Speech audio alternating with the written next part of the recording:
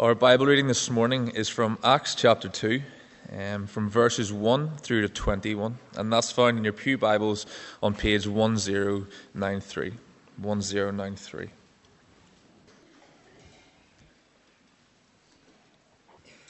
When the day of Pentecost came, they were all together in one place. Suddenly a sound like the blowing of a violent wind came from heaven and filled the whole house where they were sitting. They saw what seemed to be tongues of fire that separated and came to rest on each of them. All of them were filled with the Holy Spirit and began to speak in other tongues, as the Spirit enabled them. Now there were staying in Jerusalem God-fearing Jews from every nation under heaven. When they heard this sound, a crowd came together in bewilderment, because each one heard them speaking in his own language. Utterly amazed, they asked, "Are not all these men who are speaking Galileans? Then how is it that each of us hears them in his own native language? Parthians, Medes and Elamites, residents of Mesopotamia, Judea and Cappadocia, Pontus and Asia, Phrygia and Pamphylia, Egypt and the parts of Libya near Cyrene, visitors from Rome, both Jews and converts to Judaism, Cretans and Arabs. We hear them declaring the wonders of God in our own tongues." Amazed and perplexed, they asked one another, "What does this mean?" Some, however, made fun of them and said, "They've had too much wine." Then Peter stood up with the 11, raised his voice, and addressed the crowd. "Fellow Jews, and all of you who live in Jerusalem, let me explain this to you. Listen carefully to what I say. These men are not drunk, as you suppose. It's only 9 a.m. No, this is what was spoken by the prophet Joel. In the last days, God says, I will pour out my Spirit on all people. Your sons and daughters will prophesy. Your young men will see visions. Your old men will dream dreams. Even on my servants, both men and women, I will pour out my Spirit in those days, and they will prophesy. I will show wonders in the heavens above and signs on the earth below, blood and fire and pillars of smoke. The sun will be turned to darkness and the moon to blood before the coming of the great and glorious day of the Lord.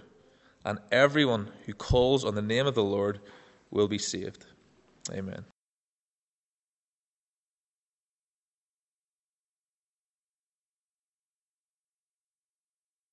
We're going to join together in prayers for others, so let's join our hearts and our minds together as we come before the Lord in prayer.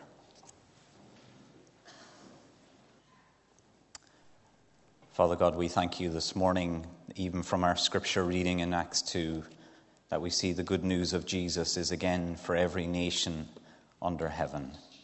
And today we rejoice and give thanks that Mosul has been recaptured.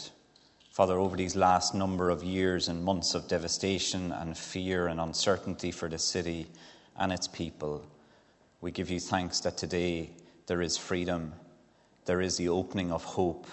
We pray for wise decisions over these coming months. We pray for those who will influence the direction of that city by their governance. And we pray that many will consider returning to their native city to see its life built up again. We pray for those who are Christians in that place. Lord, help your people to be faithful to you, to love those around them, and to be prayerful towards their fellow citizens as they seek the prosperity and the peace of that city. Lord, today we just give you thanks, and we pray that you will lead this place and its people forward, and that it will know the good news of the gospel, we pray. Father, today we pray for Colin and Glynis and Sandra and the wider family in their loss and grief. We thank you for Molly's life and times. Thank you that she professed a trust in you. Thank you that she enjoyed the Psalms being read to her. And we pray that at this upcoming service of thanksgiving will be one that remembers her life with thankfulness and your faithfulness. But we also look to you as the one who can bring comfort and true hope at this time. And we pray that you'll do this for the family, we pray. Father, we pray for that woman in Dublin who is facing murder charges after her toddler was found dead. Lord, we pray for her as she receives treatment. Lord, help her, protect her mind and her emotions and her soul.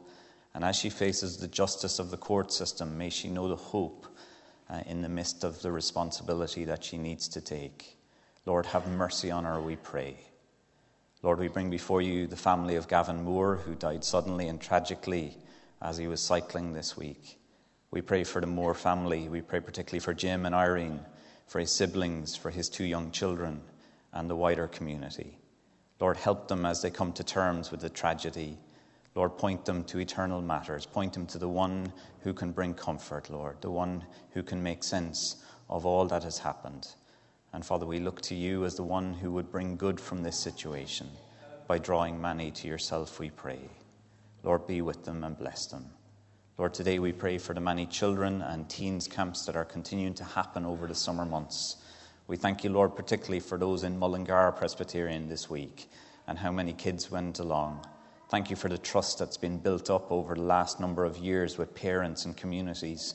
And we pray that that will just strengthen the relationship of making Jesus known in that place. We give you thanks for the work that has gone on over these many years, and we pray that you'll continue to prosper that work for the sake and the glory of your own name.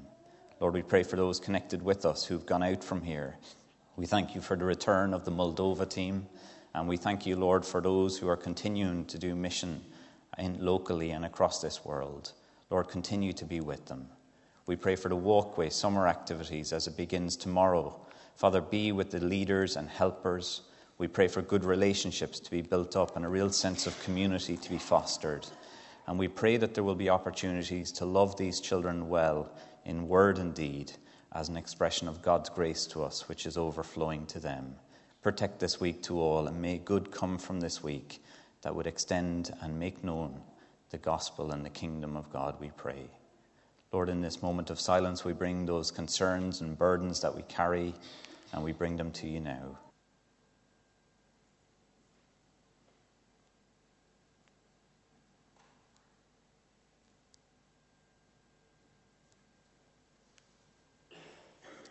Father, in your mercy, hear our prayers, for we ask it in the name of Jesus. Amen. Amen.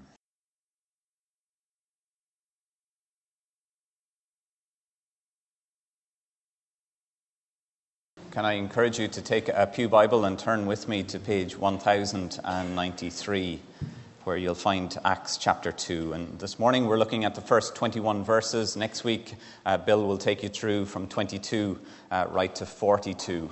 And then the third part of chapter 2 will come in 2 weeks' time, where we look at what they were devoted to.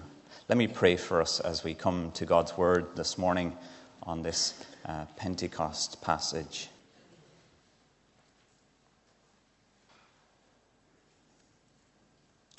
Father, we thank you for the gift of the Holy Spirit, and we pray that your Spirit would be our teacher through the Word of God, and we pray that our hearts and our minds will be molded and shaped by it and transformed to be more like your Son, we pray.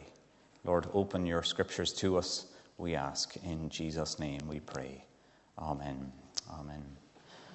The following events all have something in common. The first one is this, the landing on the moon, which was quite an historic moment in history and time. And then we had the civil rights movement with Martin Luther King and this amazing I Had a Dream speech which he did. In 1989, some of you might remember the fall of the Berlin Wall, another major moment in history and time. And then sadly, the tragic events of 9/11 and then in London later as well. Dramatic moments. And these events in history and time were life-changing. They're significant. And they're also a time when they heralded in a new era. They were hugely significant. And here this morning in Acts 2, we come to a time in history which is hugely significant, which is heralding in a new era as well. It's an event which in many ways turned the world upside down. It is the gift of the Holy Spirit given to the apostles of the risen Lord Jesus. Why is it so important and significant both then and today for us? This passage, I want to divide it into 3 sections for us. Verses 1 to 4, verses 5 to 13, and then verses 14 to 21, so that you know where we're going. So the first one is this, verses 1 to 4, the gift of the Holy Spirit. Pentecost was celebrated in Jesus' day 50 days after the Passover, and it was traditionally a harvest festival. And so we see in chapter 2, verse 1, do you see it there in front of you? That on the day of Pentecost, they were all together. So we can assume that this is the apostles, but also, if you look back to chapter 1, verse 15, it could also include the 120 that were gathered in. They were all together again in one place, and they were in that place. And then 4 things happen in verses 1 to 4. 4 S's, not the iPhone, all right? 4 S's this morning from verses 1 to 4. The first one is this: they heard sound in verse 2. Do you see it? A sound like the blowing of a violent wind came from heaven and filled the whole house where they were sitting. David Peterson, in his commentary on Acts, says that the wind is an emblem of the Spirit, or the creative breath, or pneuma of God. John's Gospel described the work of the Holy Spirit in the following way. He said, the wind blows wherever it goes. You hear its sound, but you cannot tell where it comes from or where it is going. So it is with everyone who is born of the Spirit. And here on Acts, on the day of Pentecost, the Spirit of God comes, and it is like the sound of a violent wind. The second S is this: the sight in verse 3. As the sight of this, they saw what seemed to be tongues of fire that separated and came to rest on them. Here we have another symbol of God's presence amongst these followers. And fire and the presence of God throughout Scripture is quite common. There are many examples of it. If I were to ask you, can you think of some? Can you think of some fire and the presence of God throughout the Old Testament? Maybe you'd go back to Abraham and his covenant, where when God passed through, what did he pass through? He passed through a smoking fire pot, and it symbolizes the presence of God. Do you remember when God met with Moses? Moses saw this burning bush that never burnt out. And when Moses comes towards it, God says to him, Moses, Moses, do not come near. Take your sandals off, for the place on which you are standing is holy ground. Moses hid his face, for he was afraid to look at God. Fire and the presence of God, again signifying who he is. When you come to the law on Mount Sinai in Exodus, we're told that God comes down. Listen to these words from Exodus. Mount Sinai was covered with smoke because the Lord descended on it in fire. The smoke billowed up from it like a smoke from a furnace. The whole mountain trembled violently. The symbol of fire and the presence of God. And here in Acts chapter 2, verse 3, we have the fulfillment of John the Baptist's words, where he once said this: I'll baptize you with water, John the Baptist said, but one more powerful than I will come, the thongs of whose sandals I am unworthy to untie. He will baptize you with the Holy Spirit and with fire. And on the day of Pentecost, Jesus sends his Spirit from heaven, what seemed like tongues of fire rested on them. And so far we have the wind, we have fire, but then we have the third S, which is the Spirit. And we see in verse 4, they are filled with the Holy Spirit. They've been given the Holy Spirit, each of them. And so here in these verses, we see Jesus' words come good, don't we? In the previous chapter, he said this, that in a few days you will receive the Holy Spirit. And when you do, there will be received power when the Holy Spirit comes upon you, and you will be my witnesses. The blessing of God's Spirit for each individual member of the believing community, and so it comes with power here in these verses. Today, the Holy Spirit is still given to each and every individual who puts their trust in the Lord Jesus. Today, the Spirit is given to individuals, men and women, boys and girls, who call on the name of the Lord. The Holy Spirit is given to followers of Jesus to teach, to remind, to guide, to lead, to convict of sin, to transform, to enable us to be followers and witnesses for Jesus. Amazing, isn't it? That people like you and I can call Abba Father. That it can help, the Spirit helps us in our discipleship, our following after him, our living our lives for God. And here we see in these three S's, the wind, the fire, and the Spirit of God. And then fourthly, we see that the fourth one is this, speech. Part of the Holy Spirit's enabling of the disciples was that they were able to speak in tongues or languages, verse 4. All of them were filled, it says, verse 4, with the Holy Spirit, and they began to speak in other tongues as the Spirit enabled them. Let me ask you this. How's your languages this morning? How's your tongues? Let me tell you a few stories. My mother went to a parent-teacher meeting when I was in secondary school, and she met my English teacher, who was called Mrs. Mackey. She was a teacher you didn't mess with. She was a Thatcher-like individual. And she told my mother, with some encouraging words about her report, but she said this at the end, "Mrs. Burke, he'll never be a journalist," she said. And to this day, it stays with me. My French teacher, during my Leaving Cert or A-levels, on numerous occasions tried to get me to do ordinary level French. And she pleaded with me at once, said, do ordinary, it'd be better for you, Damien. I got a C in higher level French, and her words were this: "I can't believe it." and either could I, to be fair. I got a D in my Leaving Cert Irish, ordinary paper, believe it or not. And since that day, I've done Hebrew and Greek. I don't know what the Lord's doing with me. I am no linguist. How's your languages? Some of you may be brilliant at them. But here, mine is terrible. And here, you see in this group in Acts 2, how their languages are. For the vast majority of the group here, it would not have been very much. They wouldn't have had much language. They're no linguists. Yet when these ordinary, some unschooled individuals are filled with the Holy Spirit, they begin to speak in other languages. Recognizable, intelligible languages. Not babbling, because the Holy Spirit enabled them to do so. And on one level, verses 1 to 4 seem like natural occurrences, don't they? You have wind and fire and speech.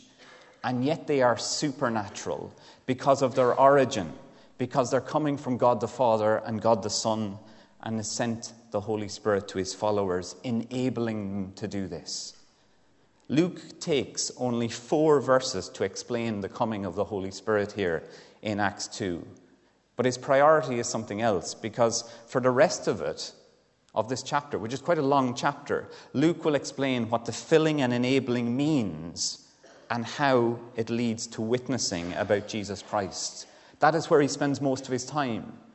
And there is a tendency, I suppose, to concentrate on 1 to 4 and think of the phenomena of speaking in languages, of the Spirit coming. But Luke's priority is, what does this mean? And how does this help us to speak about Jesus?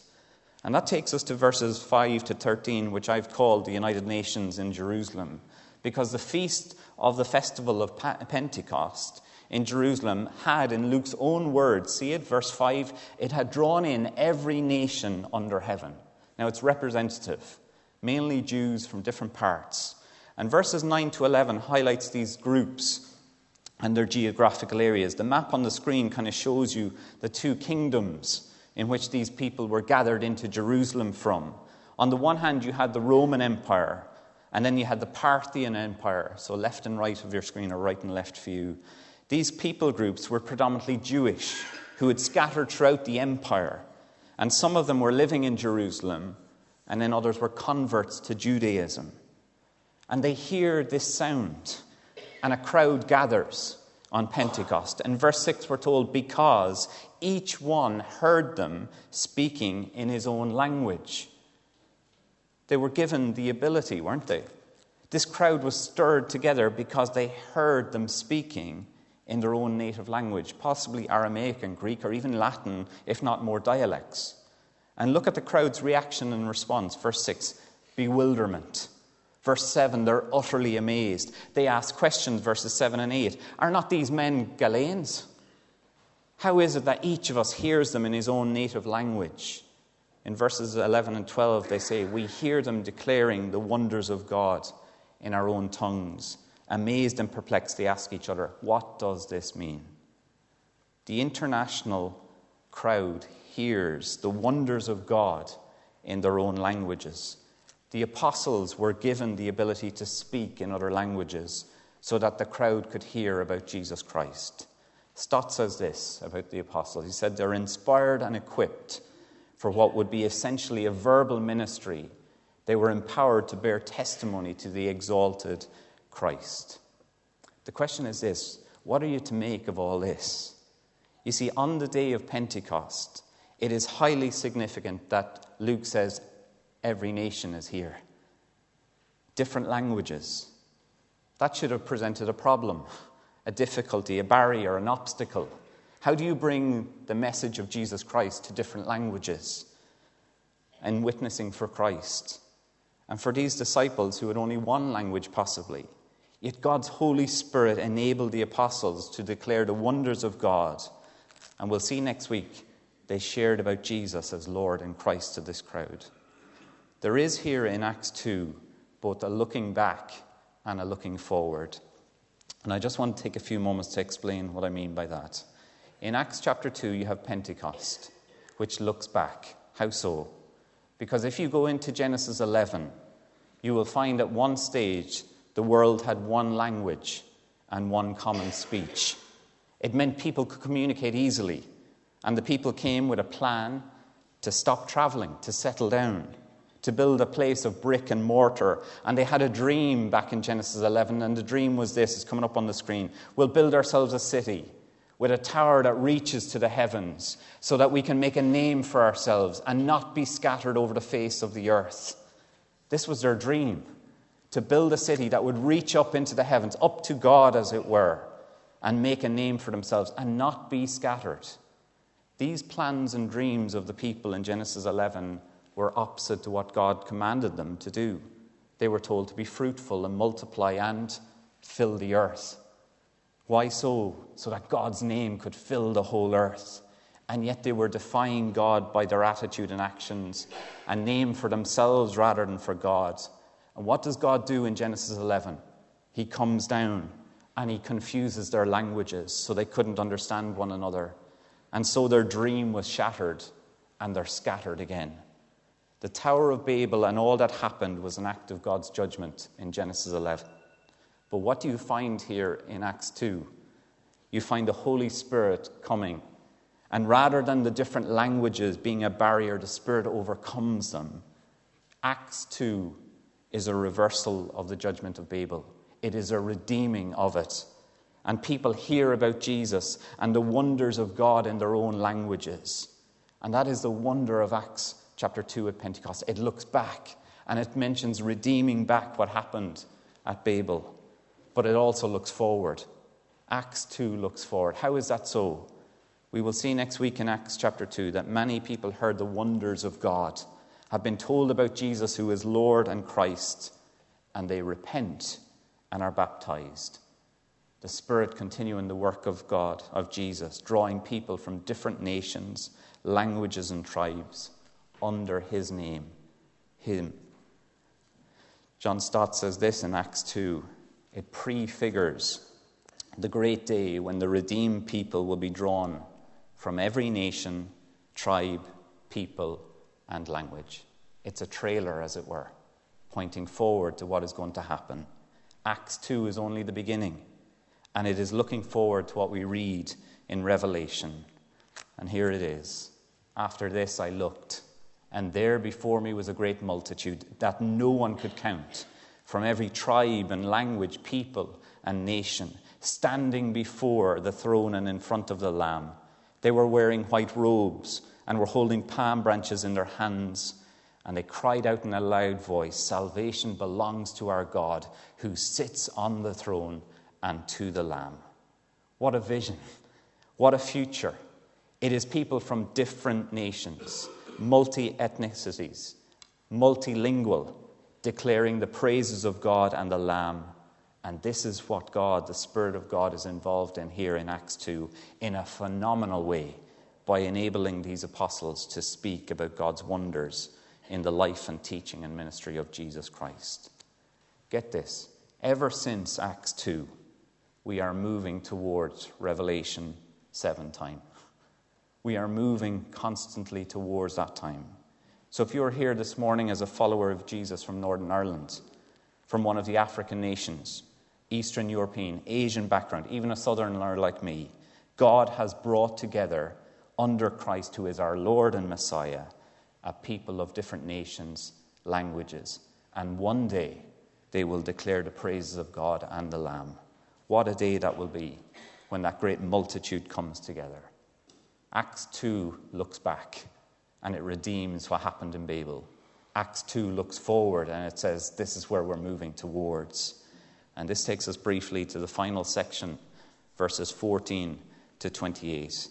Because no matter whether the phenomenon of hearing the languages, of being bewildered and utterly amazed, of hearing the wonders of God, they still ask the question, what does it mean? Even though these people could hear the wonders of God, they're still bewildered, perplexed, and they're asking, what does this mean? And there's always one joker, isn't there? And Peter starts off his sermon, and then you have a few boys who are trying to make sense of it. In my first year in UCC, I lived with four other guys, one from Dublin, one from France, who I told you before in a sermon, and two lads from West Cork in Castletownbere, which is about 80 miles away from Cork City, in the heart of Cork County.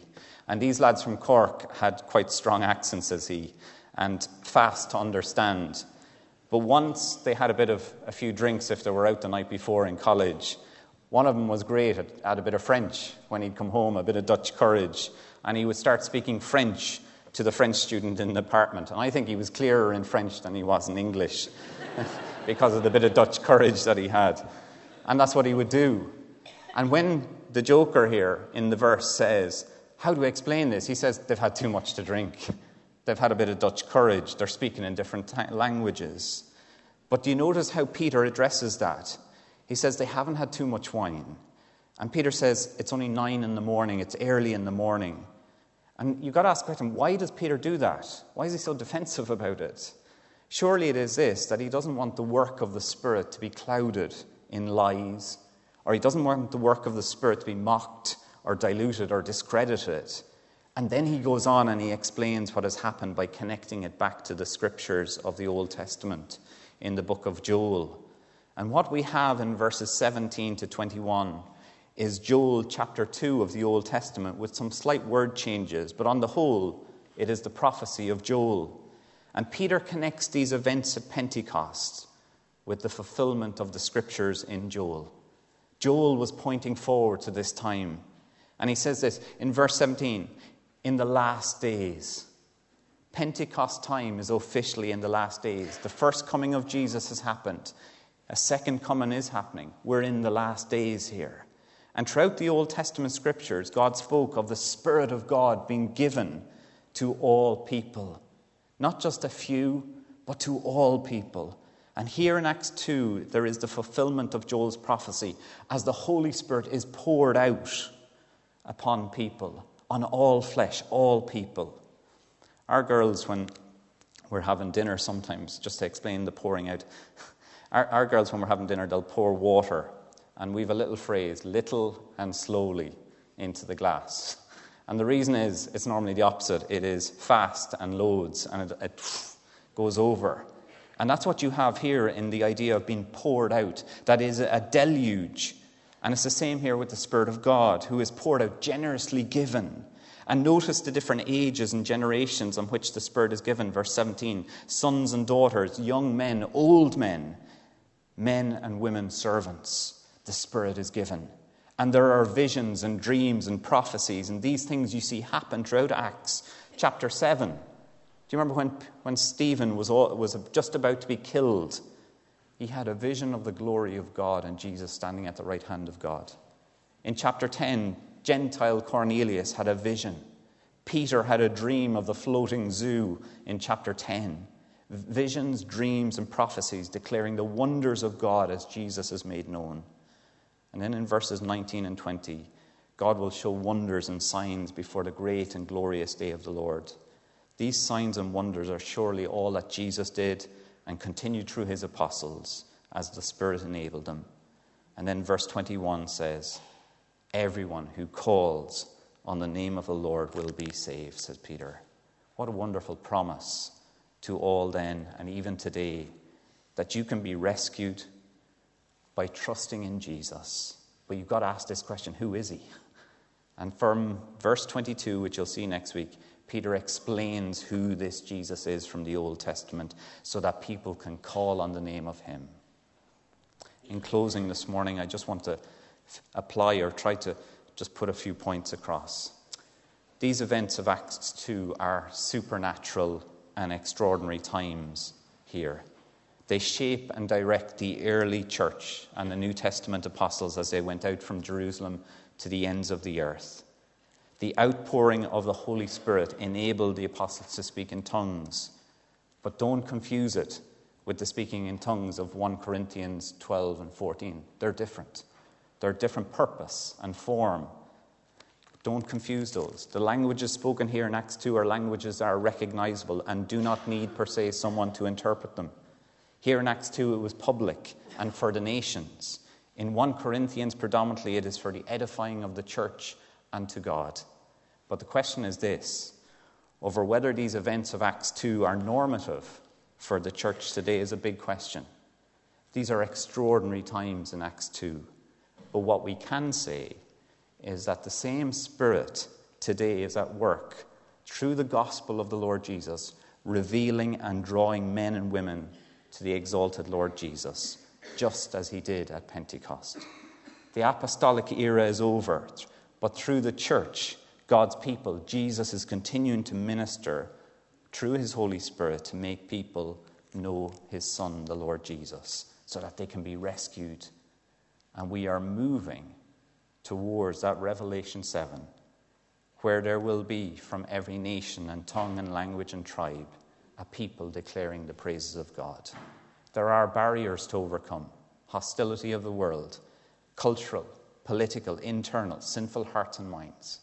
But we see here in Acts 2 that the Holy Spirit overcame the language barrier so that Jesus may be known and the church be added to.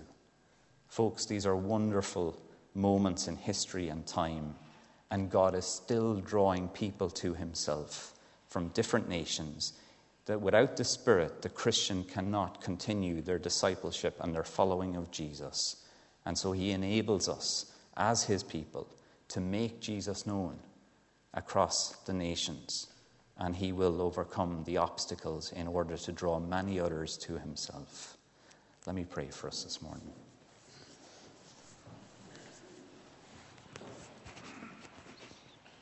Father God, we thank you this morning for the gift of the Spirit of God that is given to those who put their trust in the Lord Jesus. Father, thank you for the Spirit's work in our lives over history and time. Thank you for convicting us of sin. Lord, thank you for those moments of teachings and reminding us of your truths. Thank you for those times when you have strived with us in our sinfulness and our arrogance and our pride. And thank you that the Spirit is continuing to transform and change us as we read God's word, as we walk with the Lord humbly. Father, we thank you for the gift of the Spirit. And today, Lord, we see the bigger purpose, that the work of Jesus continues through the Spirit, through his church, as he calls people from different nations and languages and tribes to know who Jesus is. Lord, we thank you for that purpose that you give us. And we pray and thank you for the enabling of the Spirit of God to do that. And we pray that it will indeed, Lord, return praise and glory and honor to your name as you see the kingdom of God built up and extended in this place and across the world, we pray. Lord, thank you for this passage this morning. May we chew over it and delve into it deeper. And may you bless it to our lives and our heart as we go to work tomorrow, as we do different things over these coming weeks. Help us to declare the praises and wonders of God in the context that you have set us. For we ask it in Jesus' name. Amen.